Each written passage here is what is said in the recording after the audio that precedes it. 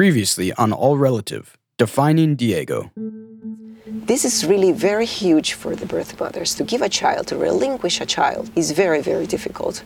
Other agencies were charging $50,000 to, $75,000. It's a huge red flag. It tells me that this is absolutely a business.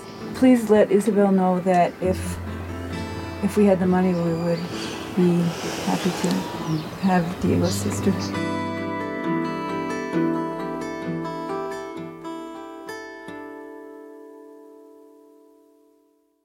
So, Diego, there was this one night when you were 7.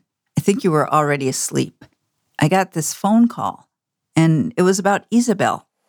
You knew she was pregnant with... We knew that she was going to have a baby in August. She told us that. Okay, so that's our baby. Yeah, that's your baby. It was 2005, and Karen McDonald had heard about us from a radio story I'd done. She was in the process of adopting Isabel's new baby. That's the baby Isabel had been carrying when we saw her a couple years earlier. The baby she'd asked us to raise.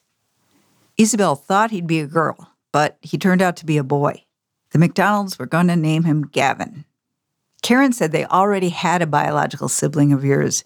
Gavin would be their second. The first time she reached out, I thought she was nuts. I almost didn't respond. But then she emailed this picture. It was a photocopy of Isabel holding an infant who looked just like you. Yeah, that was Carter. That was Carter. He was 5 years younger than you. So we started talking and emailing about how much you were like her boys and how all of you loved to jump and climb. We thought we knew your biological family. But when Karen called from Georgia, I didn't know what to think. But Karen wanted to get together, and we said, okay. Yeah, I remember when we met. I was in 4th grade. Yeah, Carter was almost 4, and Gavin just about 2. I remember you guys picked me up from school, and we ended up driving to their hotel. And, Dan wasn't sure about the whole thing, but that's typical Dan. It sure is. I'm excited and nervous. What if I don't like him? Probably won't, Dad. Diego, I was pretty nervous too. And I remember Karen and her husband Paul were at the hotel waiting for us. And when we got there, these 2 little boys peeked out from behind them. I could see right away they were mini versions of you. They had sturdy builds and thick dark hair and dimples. And the older one, Carter, he had glasses. The 2 of them were wearing matching khaki short sets. Seeing them together, I just can't get over how much they look alike. Amazing. You boys bonded instantly. Up in their room, you went tearing around like you'd been doing it all your lives. He's looking, Carter. He can't find you, Carter. Yeah. Uh-oh, he's pulling a double trick on you. One of the things is that it wasn't as random like the dinner group. It was blood. It was biology. So it was this kind of intimacy I'd felt with Julia, only this time we could speak the same language. My brothers looked up to me, and I had a lot of fun with them, just horsing around. I remember one day we took you to a park by the river, and you and Carter saw those giant cottonwood trees, and you didn't just climb them, you scaled them. And Carter was just following you around. He wanted to do everything that you did. Just like you used to do with Julia. Do you notice how much you guys look like each other? Me and Carter and Gavin look a lot like, except for the glasses and age. Same hair, same eye color, same face, basically. We're not made of the same DNA, but... Similar. Similar, a lot similar. Climbing DNA, same. I guess we see the McDonalds about as often as we see Isabel, every few years. And it's cool to be like an older brother to Carter and Gavin. I feel protective of them, and I want to be a good role model. And we even know Isabel relinquished another sibling after you, a boy. But his family hasn't wanted to stay close like the McDonalds have. All of this is just another way adoptive families aren't like most other families. I'm an only child with siblings all over the place, including Georgia and Santiago Atitlan. But we all look alike, and I love every one of them. You know, you guys were lucky to find each other the way you did. It wasn't so common for bio siblings to meet like that at the time. But also, finding my siblings all over the map was a sign of what was going on with Guatemala and adoption. You boys were part of the boom. But right around the time we met the McDonalds, things were starting to change in Guatemala in ways that would threaten international adoption, maybe forever. Yeah, because when there's a boom, there has to be a bust.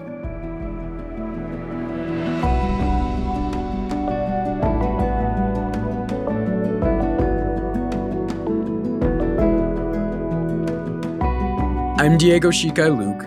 I'm Lori Stern. And from Something Else and Sony Music Entertainment, this is All Relative, Defining Diego. Episode 4, The Fall of International Adoption.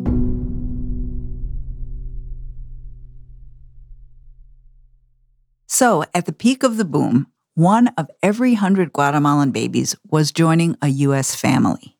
And actually, by that time, the Guatemalan government already knew adoption was out of control, and they were trying to do something about it.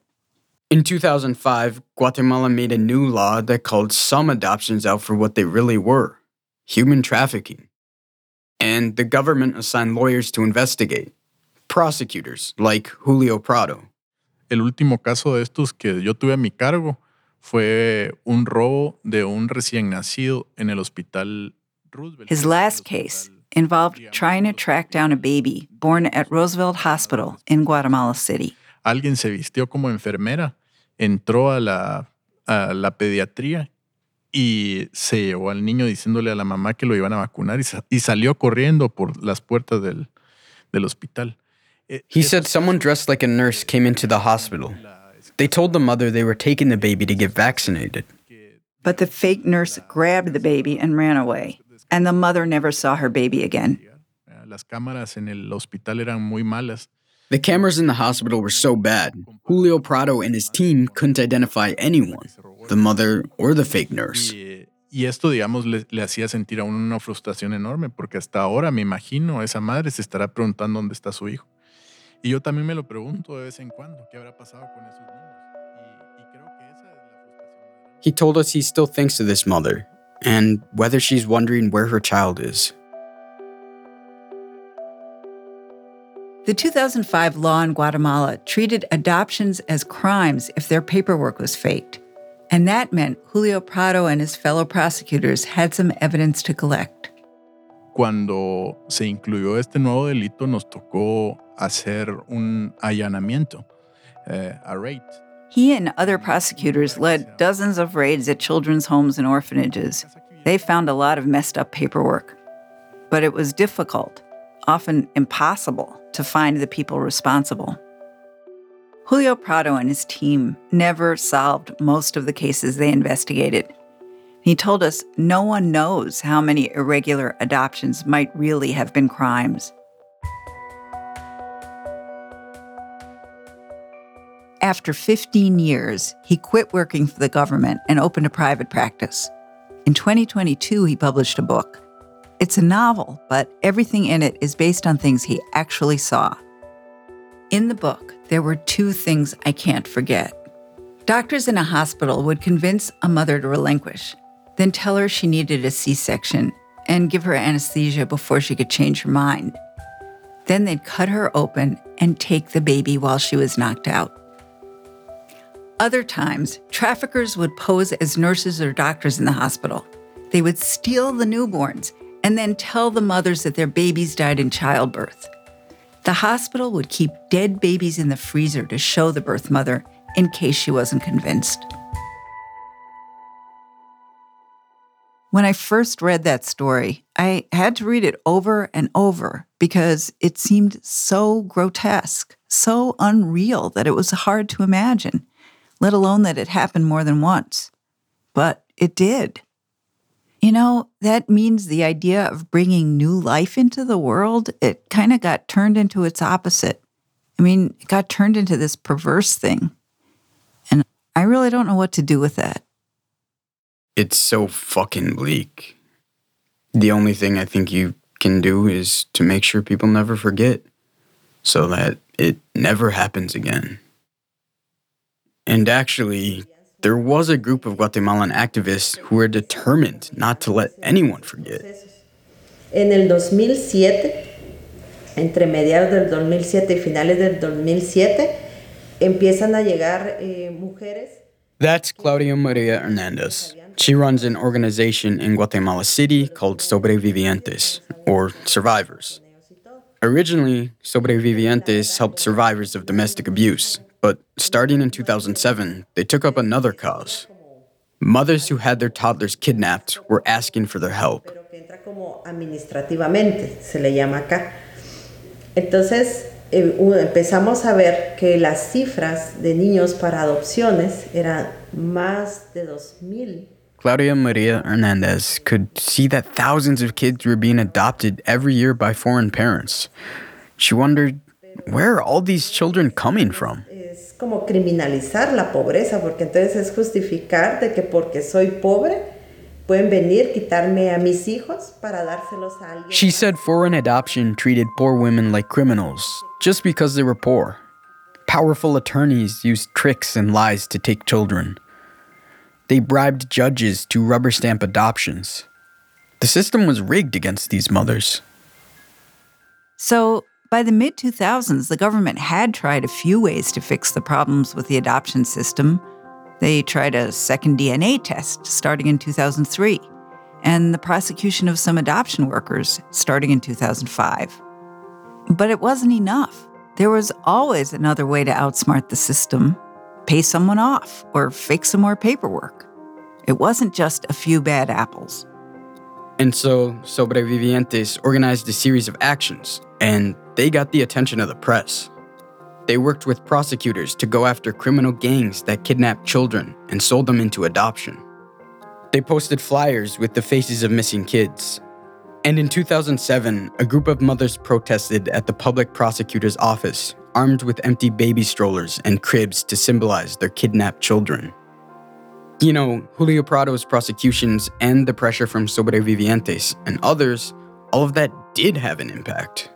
Yeah, and international pressure had built up too. Spain, Sweden, Canada, and Germany all stopped approving adoptions from Guatemala by 2002. So by 2007, the U.S. was one of the very last ones standing.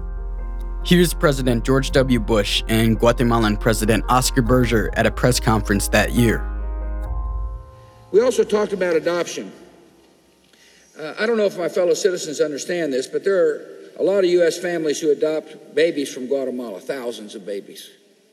Just a few months later, in December, Guatemala voted to stop international adoption completely. That law went into effect on January 1st, 2008. International adoption from Guatemala was shut down. I mean, we didn't understand how big of a change that was, even though we were in Guatemala the year it happened. I was 10 years old. And we were in our own little world. My own little world. Santiago Atitlan. More in a bit. Stay with us. Have you ever felt like escaping to your own desert island? Jane Gaskin did exactly that, trading in the family home to begin a new life in the tropics. But she soon discovers that paradise has its secrets. I'm Alice Levine, and this is The Price of Paradise, the island dream that ends in kidnap, corruption, and murder. Wish you were here? Follow The Price of Paradise now, wherever you listen to podcasts. Hey, it's Kaylee Cuoco for Priceline. Ready to go to your happy place for a happy price? Well, why didn't you say so? Just download the Priceline app right now and save up to 60% on hotels. So whether it's Cousin Kevin's Kazoo Concert in Kansas City, go Kevin, or Becky's Bachelorette Bash in Bermuda, you never have to miss a trip ever again. So download the Priceline app today. Your savings are waiting. Go to your happy place for a happy price. Go to your happy price, Priceline. When I look back on those trips to Guatemala when I was a kid, I was just so clueless about the big picture, you know? I had no idea that the trip over winter break when I was 10 was at the exact same time international adoption was shutting down for good. You know, I was clueless too, and I report on this shit, but I wasn't reporting that time. It was a total vacation. We were with our friends from the Guatemala dinner group. We were just going to have a good time, show them Santiago Atitlan. But, of course, whenever we visit the village, we go see Isabel. So, as always, we asked Dolores, our friend and translator, to help us find her. But Santiago Atitlan is a small town, and we were in for a surprise. I remember we were in our room, and then all of a sudden you told me to hurry up and get down to the hotel restaurant. And when I went down there were all these women and kids staring at me. Diego, come and meet these people. She's saying she's your aunt. That's her grandmother. ¿Y cómo se llama el padre? Cristóbal. Es mi hermano. It was Cristobal's mother. Your biological father. And two of his sisters and their kids. It was our first meeting with anyone from your birth father's side. Everybody cries every time they see you. They'd heard that we were visiting, and they'd come to meet you. The women were crying. One by one, they came over to you and stroked your hair, wiping away their tears. The oldest one, your grandmother, she went last. She kissed both of your cheeks and blew on your forehead with this little whistling sound.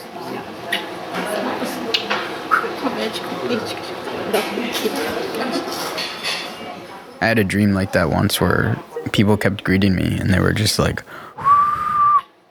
One of the sisters took a picture of you on her flip phone, and I thought to myself, now your birth father will know about you.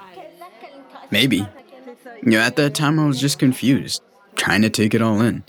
You tried to explain it to me in the moment, but how do you explain something like that?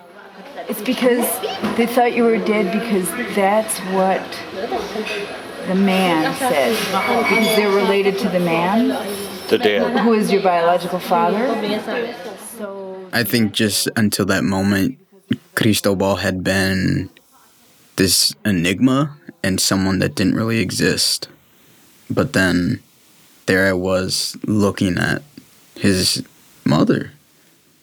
Your eyes were so wide, and just trying to explain that to you was like we didn't even understand what was going on. Yeah, I mean, it was so quick and random, but Dan ended up asking me about it later. They said they thought you were dead? Yeah. What was that like for you? Was that weird? It was kind of weird because I thought everyone thought that I was alive. Because then, and my aunts were really happy to see me because they didn't know if Isabel was telling the truth about me being dead. Because she gave me away the next day I was born.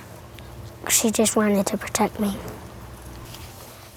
Man, it's kind of painful to hear that. I mean, how did that strike you? I don't know. I think I've always told myself that, whatever she did to protect me.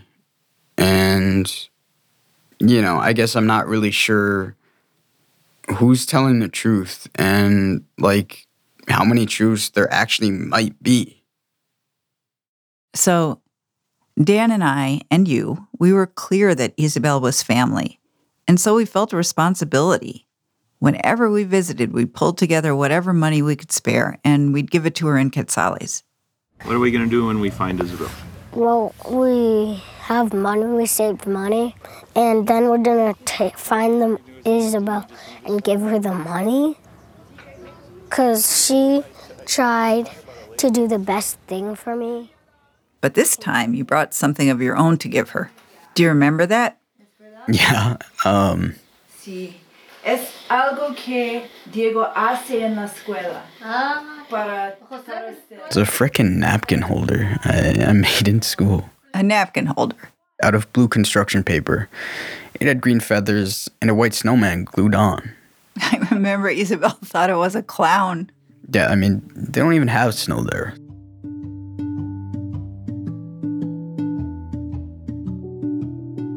You know, that trip was supposed to be just a fun trip, but when all these hard things came up, Dan asked me about it. We were sitting by the lake. He asked me questions to kind of help me figure stuff out. So that must be very hard for you to feel like you have a family in Minnesota, but you also have a family here. Not that hard. No? Do you ever think what it would be like if you had stayed here? Well, she probably couldn't have taken care of me.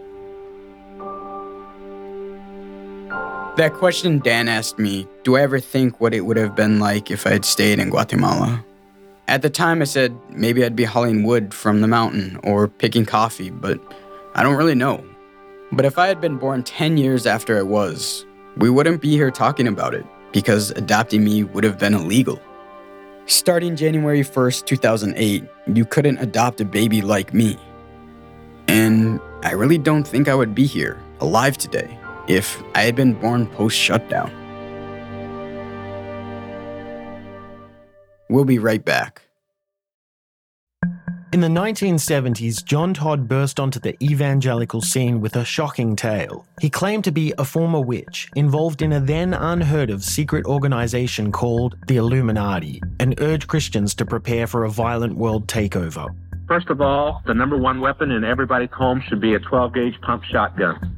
Hear the amazing story of one of the originators of the modern-day conspiracy theory. From Magnificent Noise and Sony Music Entertainment, this is Cover Up, the conspiracy tapes. Diego, you know, your adoption paperwork had more than a couple problems. A lot of things that were called irregularities when you were born. You know, less than 10 years later, those same things were called crimes. When I was there in 1999, I heard that it was against the rules for birth mothers to relinquish more than one baby. And I just assumed that you were Isabel's one and only adoption. And that's why I was so shocked when I heard about Carter and Gavin, your birth brothers. So we asked historian Rachel Nolan about that. She said she didn't know of any rule, but she had looked at thousands of adoption records. And almost all of them said it was the birth mother's first child. So that tells me the records were wrong. Because just in the interviews I did, maybe half the birth mothers had relinquished more than one baby. Isabel had relinquished 4. And that could mean that tens of thousands of records were wrong. But if it was irregular, was it necessarily corrupt? That wasn't clear. Yeah, I mean, to get you home, we paid a lawyer to clear up the confusion about your birth certificate. And we're not sure exactly how he did that. And we didn't ask. We were just so relieved to have you. You didn't ask then, but lots of other people asked in the years that followed, including Julio Prado and Claudio Maria Hernandez, and an American investigative journalist, Erin Siegel McIntyre. Yeah, a couple years after the shutdown, she wrote a book about a Guatemalan birth mother whose daughter had been kidnapped and put up for adoption. And she exposed a whole network of fraud and illegal activity. That book was a game changer, not only for how people in the U.S. thought about Guatemala, but for international adoption as a whole. There was absolutely an outspoken lobby at work. You know, local ministers, churches, adopt an orphan, help widows. There was a huge movement towards adopting as this beautiful, godly endeavor that people should embrace and take on and feel wonderful about, that helped everyone. And there wasn't a lot of critical thinking around, well, how does this actually happen and why? And who's on the other end of the spectrum? She's pretty unsparing in her criticism. Honestly, my opinion is that it's just a bit cringeworthy that American parents would sort of place their own self-interest as what mattered most over literally, I don't even have the words to describe it. It's a devastating human rights crisis in a very small, very impoverished, very not powerful nation that they in part created. That may seem pretty harsh, but Professor Nolan actually said a similar thing, that ultimately, international adoption in Guatemala didn't have anything to do with the best interests of the child, even though that's what everyone said they cared about. I know I should be able to say it was a terrible thing that international adoption was closed, or it was a wonderful thing given all of the abuses and all of the fraud that came before. I think if you are trying to honestly take into account the best interests of the children, which is what everyone says that they are doing, it is a little bit unclear. What is true and what I'm comfortable saying is that the way that international adoptions boomed at their height in Guatemala is not something that I think anyone who has intimate knowledge of it would care to repeat, given the high levels of fraud and coercion of birth mothers. We can't forget that international adoption came straight out of the Guatemalan Civil War in the 80s and 90s, when the army began poaching children from mostly indigenous communities. During the war, government forces targeted villages like Santiago Atitlan. They burned some down, and they raped and massacred people who lived in them. Sometimes the soldiers that massacred entire villages were the same people who took orphans home and raised them as their own. The Civil War lasted for 36 years. When it was finally over, a UN-backed commission looked into the damage.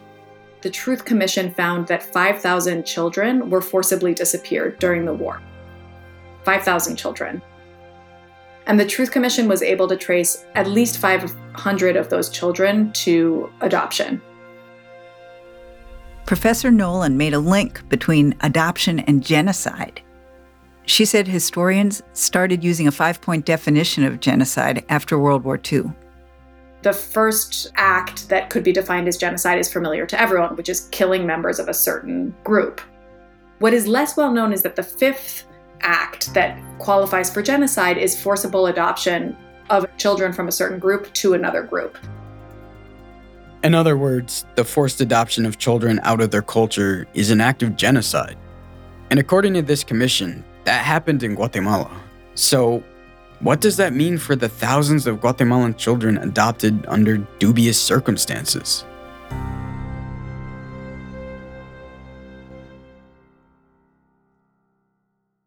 Oh, Diego, that is a hard one to sit with. I mean, we know that Isabel relinquished you knowingly, right?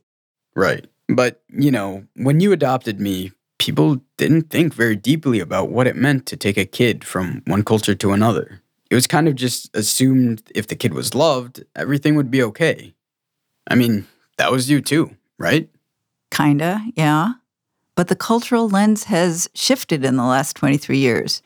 And now we see the cost to communities and cultures. I mean, I couldn't and wouldn't do it again today. For me, I've always felt like I sort of missed out on what it means to grow up Sotujil. What would it have meant for my birth family to keep me? I think for me, part of it is obviously I felt this guilt, like I'm not a contributing member to the Sotujil community.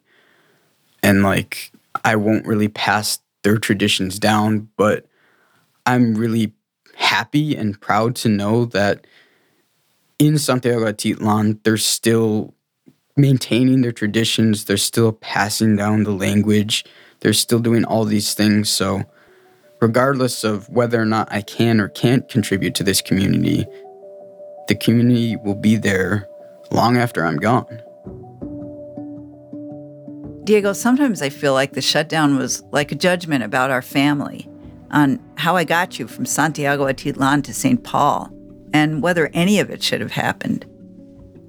The shutdown was such a big finals thing. It felt like an answer, like a big fat no. I mean, it kind of was, right? I know you feel this thing, and I do too, but I can see why it happened. I can see it too. But I can also see that maybe with better guardrails and more regulation, it wouldn't have had to happen. No country in the world is sending its babies out for foreign adoption anymore. Most people agree that the best interests of the child are keeping them in their own communities. Meanwhile, my generation was growing up wherever we happened to land because of who adopted us. Like, my life and our family didn't shut down in 2008. I was just a fourth grader. Yeah, and in fourth grade, you were doing Minnesota things like hockey and fishing and stuff. But when you became a teenager, all our questions about where you belong, they were challenged in ways we couldn't imagine. And the fact that I happened to land in the US and didn't stay in Guatemala like my older siblings, well, that was about to make the difference between life and death.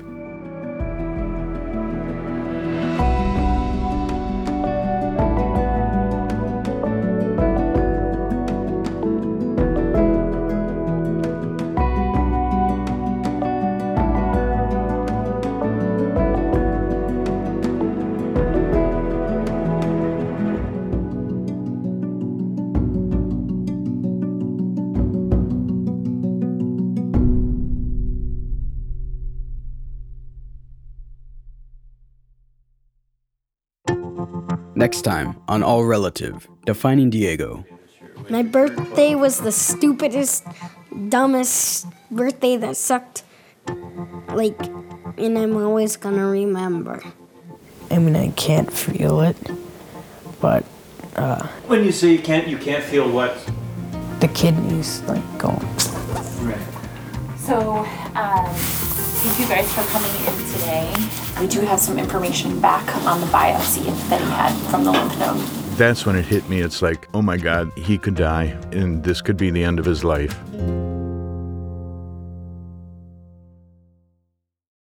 Unlock all episodes of All Relative Defining Diego ad-free right now by subscribing to The Binge, our new podcast channel. Subscribers immediately get ad-free binge access to this show and all the others included on the Binge channel with brand new stories dropping every month. That's all episodes all at once. Start your free trial to The Binge by visiting the All Relative Defining Diego show page on Apple Podcasts or getthebinge.com to get access wherever you get your podcasts. All Relative Defining Diego is a production of Something Else and Sony Music Entertainment. It's written and hosted by me, Lori Stern. And me, Diego Shikai Luke. Mia Warren is our senior producer. Associate producers are India Whitkin and Kyra Asabe Bonsu. Executive producers are Lizzie Jacobs, Jude Kampfner, and Tom Koenig. Lizzie Jacobs is our editor, and we had additional editorial help from Megan Dietrich on this episode. Dara Hirsch is our engineer. And we had additional mixing by Sam Baer. Our theme song was composed by Gautam Srikishan. Production management help from Ike Igbatola and Lily Hambley. Fact-checking by Natsumi Ajisaka. Our adoptee consultant is Eric Mann. Special thanks to my dad, Dan Luke. We couldn't have done it without you. You did so much to help us. If you love the show, follow us on Apple Podcasts, Spotify, Amazon Music, Stitcher, or wherever you get your podcasts.